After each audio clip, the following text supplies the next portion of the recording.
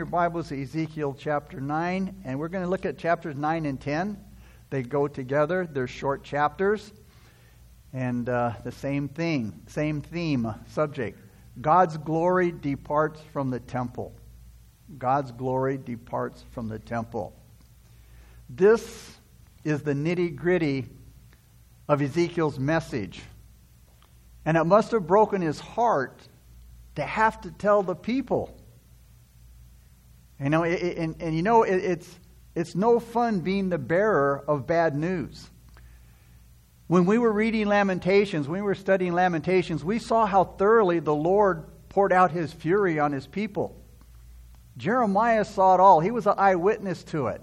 He saw the destruction of Jerusalem, and he saw what he had predicted come to pass. Jeremiah saw the whole thing being fulfilled.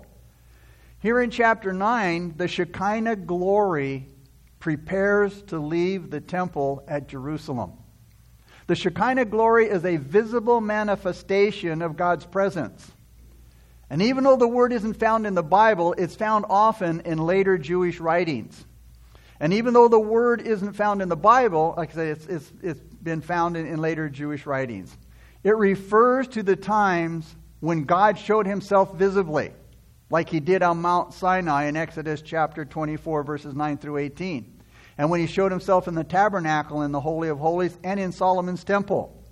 Listen to what it says again in Ezekiel 24, 9 through 18. It says, "Then Moses went up, also Aaron, Nadab, and Abihu, and 70 of the elders of Israel, and they saw the God of Israel." That is, they saw some sort of visible manifestation. "And there was under His feet, as it were, a paved work of sapphire stone, and it was like the very heavens in its clarity. So they saw God, and they ate and they drank." The Shekinah glory was a glowing cloud that rested above the altar at the place of worship, and it lit up the room. When the Babylonians destroyed the temple, the Shekinah glory was gone. There was no Shekinah in the temples that were rebuilt later under Zerubbabel and Herod. But God is merciful. We thank God that He doesn't get in a grouchy or irritated mood. He doesn't give up on people. God is long-suffering, and He's not willing that any should perish. The vision of the disgusting idolatrous practice that we saw last week in chapter 8 closes with a notice of judgment in verse 18 that's partially repeated at the end of this vision here in verse 10. Chapter 9 gives the details of the coming judgment. First, the main characters are introduced to us. The guards who would carry out the slaughter, and then the man in white linen who would protect God's faithful in verses 1 and 2. Then there's a prediction of the departure of God's glory here in chapter 9, verse 3a, that is the first part of verse 3. Then it's followed by instructions to the man in the white linen to mark the innocent in verse 3b, the second part of verse 3 through verse 4. And then the guards to slaughter the guilty in verse 5 through 7a, the first part of verse 7. So let's begin now in chapter 9 with verses 1 and 2. And it says, "Then he called out in my hearing with a loud voice, saying, 'Let those who have charge over the city draw near, each with a deadly weapon in his hand.' And suddenly 6 men came from the direction of the upper gate, which faces north, each with his battle axe in his hand. One man among them was clothed with linen and had a writer's inkhorn, and at his side. They went in and stood before the bronze altar." So it says here in verse 1 that Ezekiel heard a loud voice. So it seems like it was God's voice that he heard calling for those in charge of punishing the city, these 6 men that come with their weapons. These 6 men are believed to be angels. Some say they might be the Babylonian armies that came and destroyed Jerusalem. But it seems that most believe them to be angels, those who were in charge of the city of Jerusalem, who sometimes had the authority to administer discipline. Even though they were called men, they weren't truly human beings. They were divine messengers or angels. Now, it wasn't uncommon for angels to be called men in Scripture. God personally called these messengers to chasten his people like he promised in chapter 8, verse 18. These angels came to carry out God's judgment and wrath. And verse 2 says, at God's command, 6 men came from the upper gate. This was the same area where Ezekiel had seen the sun worshippers in chapter 8, verse 16, and the image of jealousy in chapter 8, verse 5. It says in verse 1 that each man had a deadly weapon, or a battle axe, according to verse 3, in his hand. Now, with these men was a 7th man. He was dressed in white linen like that of a priest. He was a mysterious messenger of God. Sometimes he's described as the angel of the Lord, but at other times as one sent by God. But God used this messenger to appear to human beings who otherwise wouldn't be able to see him and live. We see that in Exodus 33, verse 20.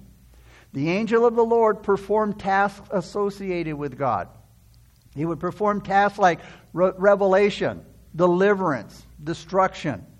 But he can be spoken of as distinct from God. He wasn't God. He was separate or different than God. He had a scribe's writing kit, it says, or a writer's inkhorn with him. Now, this writing kit was usually made from an animal horn. Professional scribes usually carried this kind of equipment. In ancient cities, the scribes would register the cities and identify the aliens. So after entering the city, these 7 messengers of judgment took their positions. And it says in verse 2, they stood beside the bronze altar. Now 7 was the number that was symbolic of completeness. God completed creation on the 7th day. He completed it. 7 was the number, like I said, of completion, and suggested after they were finishing carrying out God's judgment, it would be final. Look at verses 3 through 6. Now the glory of the God of Israel had gone up from the cherub, where it had been, to the threshold of the temple. And he called to the man clothed with linen, who had the writer's inkhorn at his side. And the Lord said to him, go through the midst of the city, through the midst of Jerusalem, and put a mark on the foreheads of the men who sigh and cry over all the abominations that are done within it. To the others he said in my hearing, go after him through the city and kill. Do not let your eye spare, nor have any pity. Utterly slay old and young men, maidens and little children and women, but do not come near anyone on whom is the mark, and begin at my sanctuary.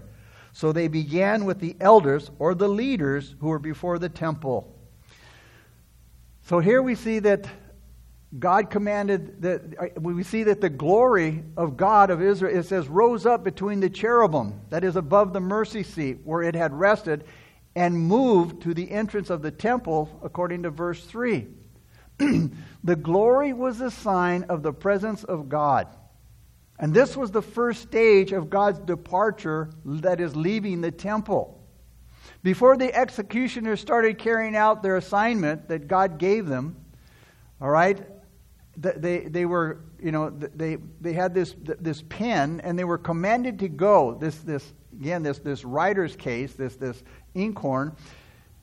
They were assigned by God to go through the city and mark the people. But the people who grieved because of the sins of the city. The days of Ezekiel were times of judgment for Israel. And verse 4 says, certain people were to be marked who would escape God's judgment. Now they would be marked in a special way on their forehead, it says here in these verses. God separates the righteous from the wicked. It's something that God has always done. The wicked and the righteous, they might live side by side for a while. Jesus talked about the tares and the wheat, living together in the church. But sooner or later, the time is going to come when they will be separated. And God knows who the wicked are, and He knows who the righteous are. And God will not make any mistakes separating the righteous from the wicked. Now, there were 2 qualifications that were laid down by God for those who were to be marked. God says, mark those who sigh and cry. That is, those who sigh and cry for the iniquity of the land. Sighing speaks of the inward concern of people. It's the heart grieving over the sin in the land. The crying is the outward complaint of the people about the sins in the land. So it's important that both the sighing and the crying were present in these people. Now, a lot of people cry outwardly, and they might show an outward grief of the sins, but inwardly, they might not sigh. Those who cry but don't sigh are hypocrites. But those who sigh but don't cry are cowards. Those who sigh need to cry out against evil, and they need to take a strong stand against it, and that should speak to the church today. Those who have the mark will be protected from the judgment of God. The righteous might feel out of place in the land, like Christians today.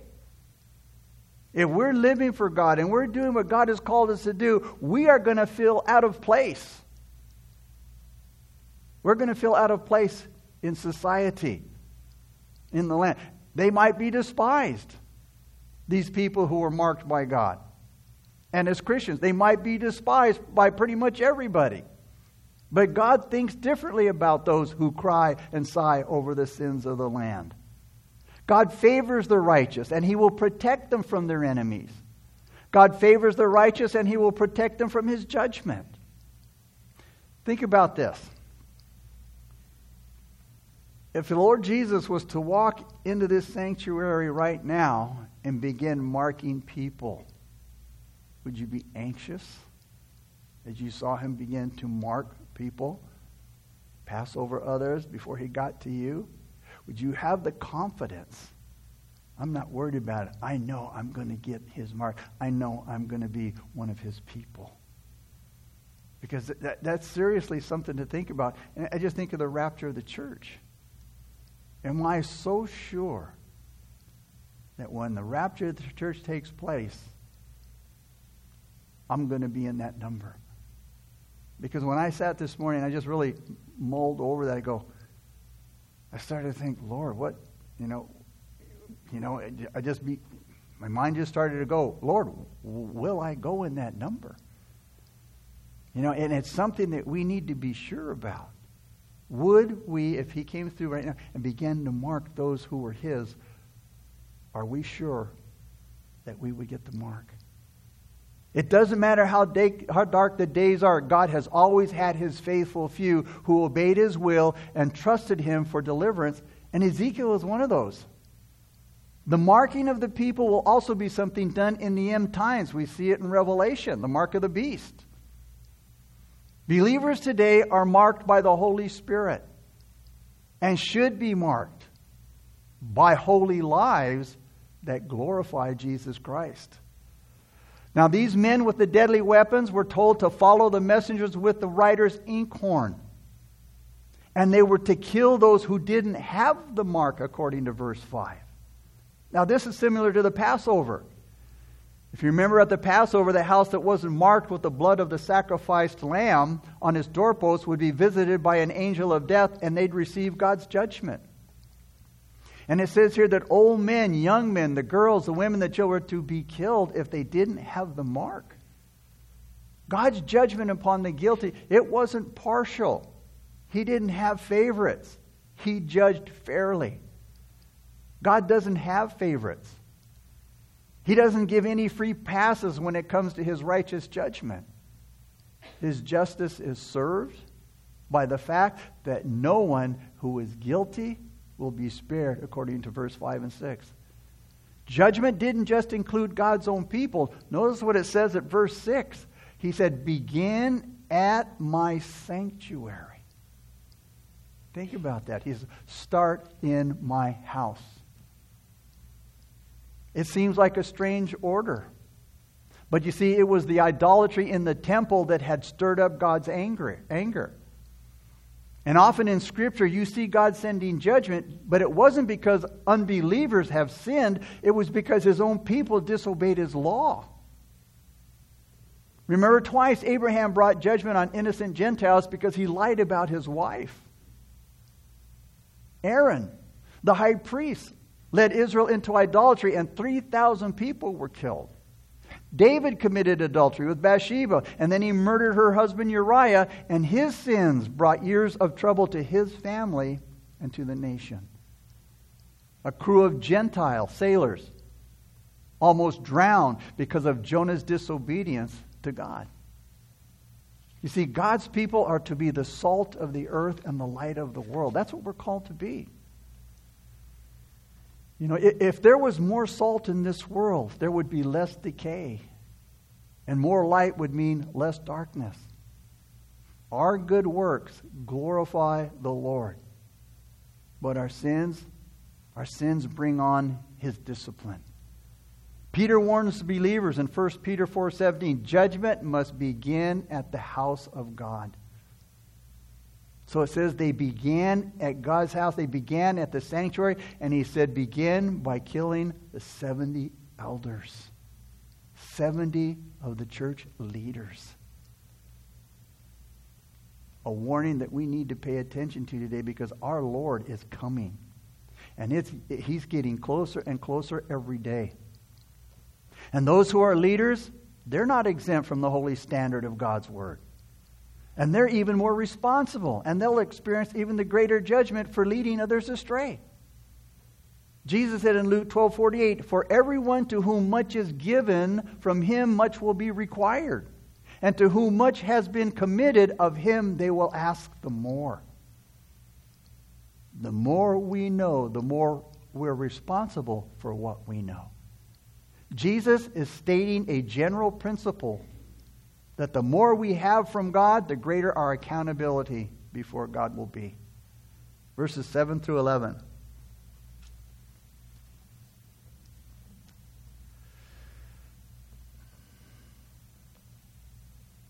Then he said to them, defile the temple and fill the courts with the slain. Go out. And they went out and killed in the city.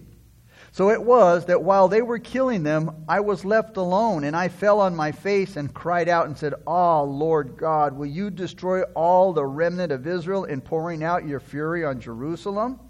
Then he said to me, the iniquity of the house of Israel and Judah is exceedingly great, and the land is full of bloodshed, and the city full of perversity. For they say the Lord has forsaken the land, and the Lord does not see.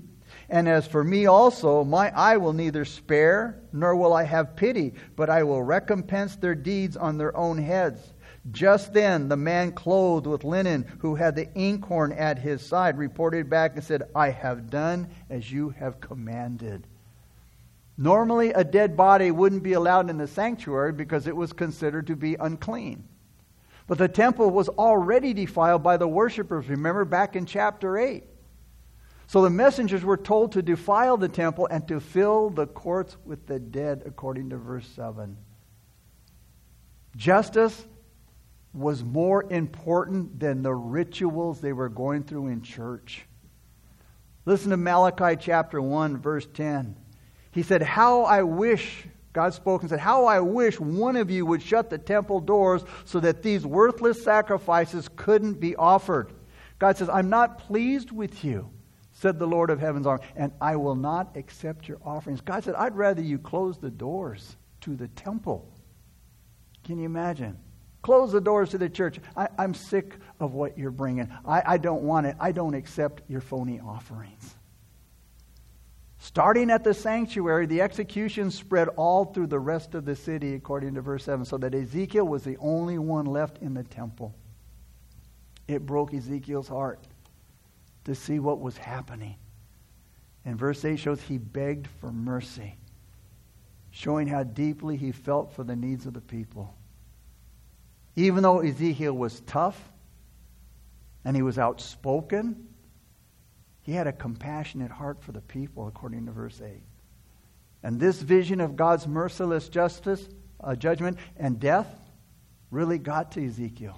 And it really stirred up his emotions. God responded to Ezekiel's pleading for mercy. And God reminded him that there was a righteous and reasonable reason for the punishment that he was witnessing. You see, God never acts randomly. He never does anything without a cause. Their sin, according to verse 9, literally their wickedness was great. It was exceedingly great. The land was filled with violence.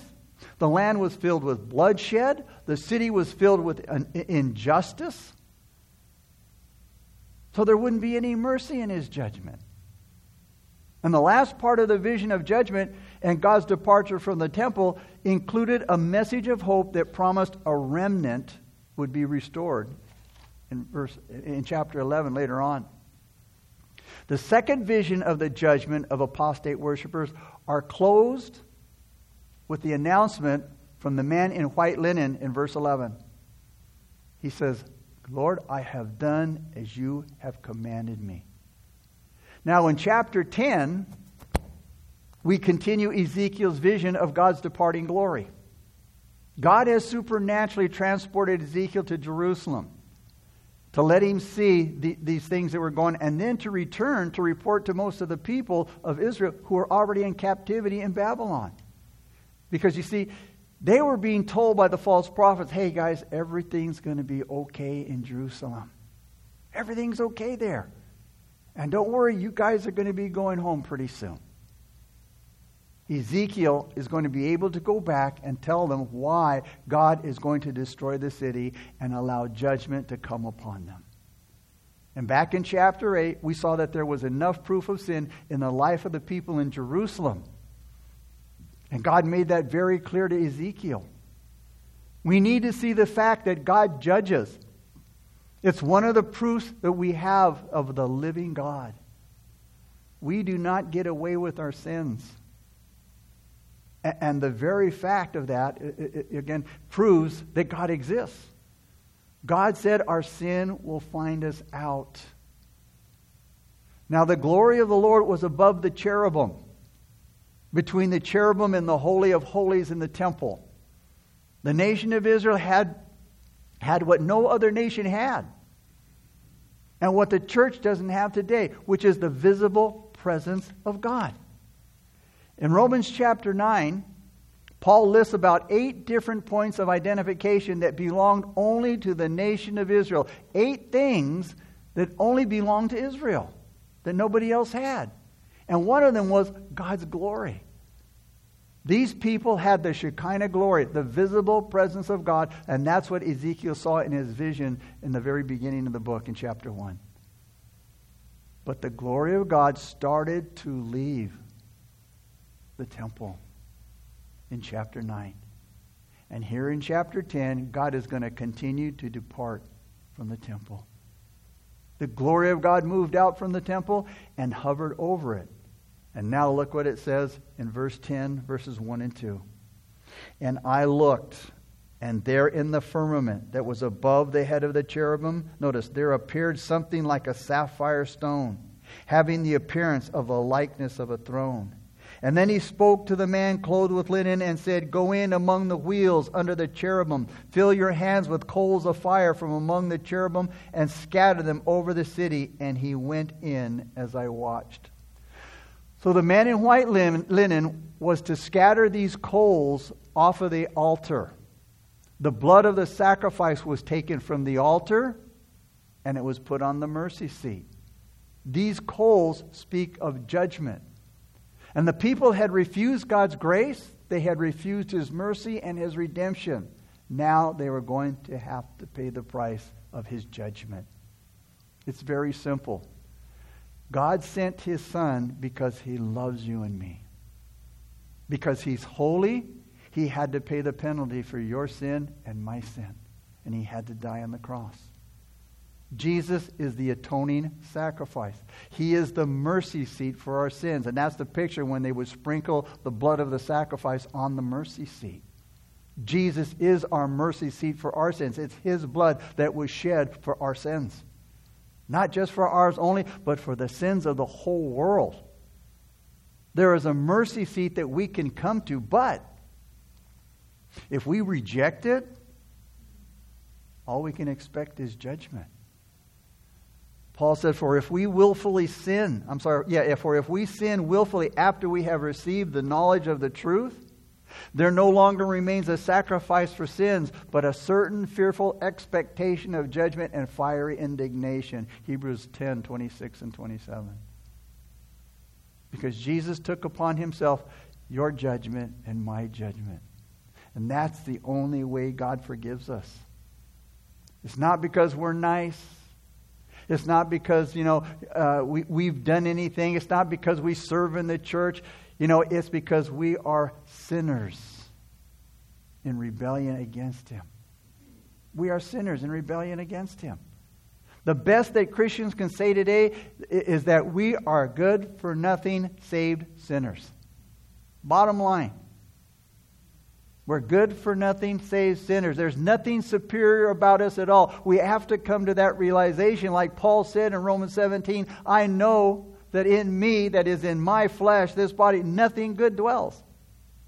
You're going to have to argue with God about that. If you think you're better or superior. So judgment is now going to come to Jerusalem. The city that's the center of the earth. The apple of God's eye. And we're seeing through Ezekiel's vision here the departure of the glory of God from that city. But eternally, God has a purpose in this city. Look at verses 3 through 8 now. Now the cherubim were standing on the south side of the temple when the man went in and the cloud filled the inner court. Then the glory of the Lord went up from the cherub and paused over the threshold of the temple, and the house was filled with the cloud, and the court was full of the brightness of the Lord's glory. And the sound of the wings of the cherubim was heard even in the outer court, like the voice of Almighty God when he speaks. Then it happened when he commanded the man clothed in linen, saying, take fire from among the wheels, from among the cherubim, that he went in and stood beside the wheels. And the cherub stretched out his hand from among the cherubim to the fire that was among the cherubim, and took some of it and put it into the hands of the man clothed with linen, who took it and went out. The cherubim appeared to have the form of a man's hand under the wings. So the Shekinah glory had been confined to the holy place. And the holy place was where these people would approach God. Now the glory leaves the holy place, there between the cherubim, and it hovers over the temple to see if the people will return to God. And again it says this hand, and this hand represents God at work in carrying out certain things. We read in Psalm 19, when the heavens declare the glory of God and the firmament shows his handiwork, literally his finger work. The universe is the finger work of God, but God's work in his redemption of man was greater than that in creation. Isaiah said in Isaiah 53:1, who has believed our report? And to whom is the arm of the Lord revealed? He used his bared arm. The only way we can understand the work of God is to use terms that we're acquainted with. I use my fingers to do certain things. I use my hands to do other things, and my arms to do heavier jobs. The greatest thing God has done is to perform the wonderful redemptive act of love at the cross of Christ. That was his bared arm. But when God created the universe, he just used his fingers. Or as John Wesley put it, God created the universe and didn't even half try. I love that. Ezekiel says that the hand of God is moving in judgment. And the most severe part of God's judgment was his absence from his people. That's what's going to make hell hell. God is not going to be there. Those in hell will be separated from God for all eternity. That's the worst part of the judgment. And even though God was never confined to the temple, God can't be confined to any space. He can't be put in a box. He can't be localized. The temple was where he would make himself known to his people. And now these bodies are the temple of God. He would make himself known to his people, and where he would bless them and where he would receive worship from them. Look at verses 9 through 17 now. And when I looked, there were 4 wheels by the cherubim, one wheel by one cherub and another wheel by each other cherub. The wheels appeared to have the color of a beryl stone. As for their appearance, all 4 looked alike, as it were a wheel in the middle of a wheel. When they went toward any of their 4 directions. They did not turn aside when they went, but followed in the direction that the head was facing. They did not turn aside when they went. And their whole body with their back, their hands, their wings, and the wheels that the 4 had were full of eyes all around. As for the wheels, they were called, in my hearing, wheel. Each one had 4 faces. The first face was the face of a cherub. The second face, the face of a man. The third, the face of a lion. And the fourth, the face of an eagle. And the cherubim were lifted up. This was the living creature I saw by the river Kabar. When the cherubim went, the wheels went beside them. And when the cherubim lifted their wings to mount up from the earth, the same wheels also did not turn from beside them. Verse 17, when the cherubim stood still, the wheels stood still. And when one was lifted up, the other lifted itself up. For the spirit of the living creature was in them. So these wheels are constantly moving. And they speak of the fact that God is always busy. He never sleeps. He never slumbers. The Lord Jesus said in John 5:17, my Father has been working until now, and I have been working. The Lord Jesus Christ has been very busy on our behalf ever since He went back to heaven, sitting at the right hand of the Father. God has never had to come back to pick up something He's forgotten. God doesn't need to deviate from one side to the other. He never detours. He goes straight forward today towards accomplishing His purposes in the world. All of this is very symbolic. And it appears to have the messages of the 4 Gospels here in this passage. In verse 14, notice he says, the face of the eagle is seen there. This pictures the deity of Christ, the most majestic bird in the sky. That's John's Gospel. In verse 14 it says, the face of the lion. This is pictured of His kingship, the kingship of Jesus Christ, the Lion of the tribe of Judah. That's Matthew's Gospel. And in verse 14 again it says, the face of the man is pictured, in the face of the man is pictured the humanity of Christ. He was all man. That's Luke's Gospel. And then last in verse 14 we have the face of the cherub. Sometimes it's the ox. This pictures the servanthood of Christ. That's Mark's Gospel.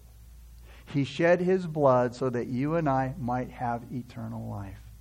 He made a mercy seat. He made a mercy seat. He was the mercy seat. In the temple, the cherubim looked down upon the blood of the sacrifice. Verses 18 through 22. Then the glory of the Lord departed from the threshold of the temple and stood over the cherubim. And the cherubim lifted their wings and mounted up from the earth in my sight. When they went out, the wheels were beside them, and they stood at the door of the east gate of the Lord's house, and the glory of God of Israel was above them. This is the living creature I saw under the God of Israel by the river Kabar, and I knew they were cherubim. Each one had 4 faces, and each one 4 wings, and the likeness of the hands of a man was under their wings. And the likeness of their faces was the same as the faces which I had seen by the river Kabar, their appearance and their persons. They each went straight forward. So God's glory departed from the temple and was never totally present again until Jesus Christ Himself visited in the New Testament times. God's holiness required that He leave the temple because the people had defiled it so badly. You've seen holiness and unholiness can't dwell together. Darkness and light can't dwell together. Sin, He's a holy God. He can't dwell with the defiled. God had to totally destroy what the people had perverted in order for true worship to be revived. The people had defiled the temple so badly.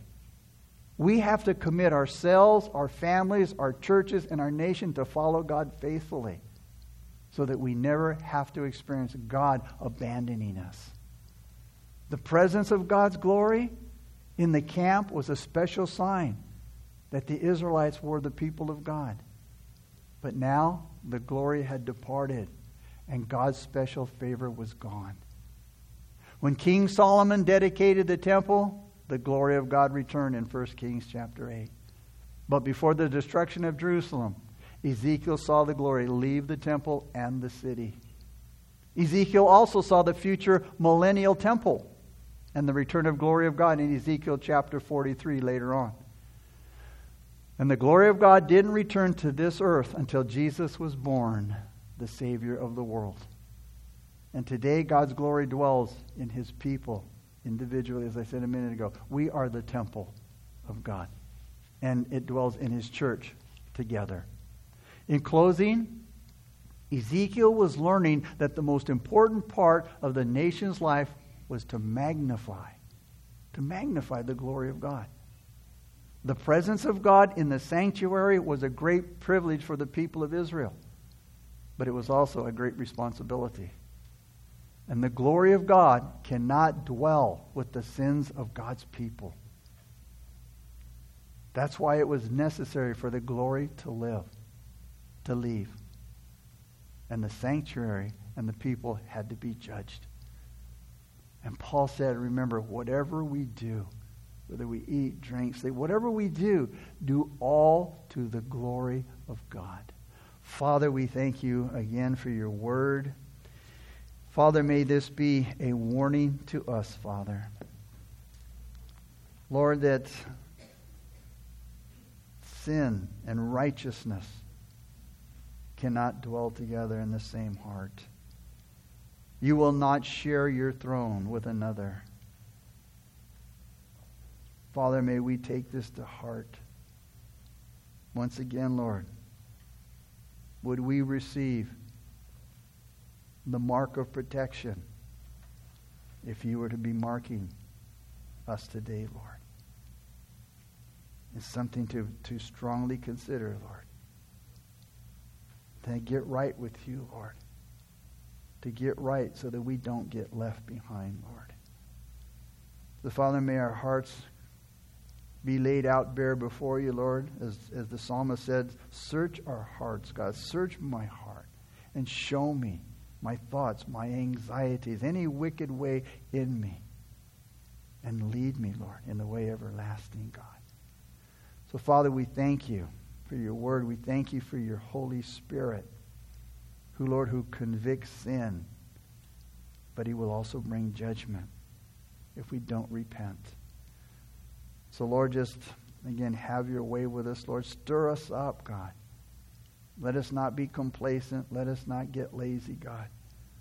But, Lord, may we get fired up because we're seeing, Father, those things come to pass, Lord. May it excite us, stir us up, Lord. May we get fired up to tell others, Lord, why we see the things happening in our world today. The calamities, the catastrophes, Father. All the things that are going on, Lord.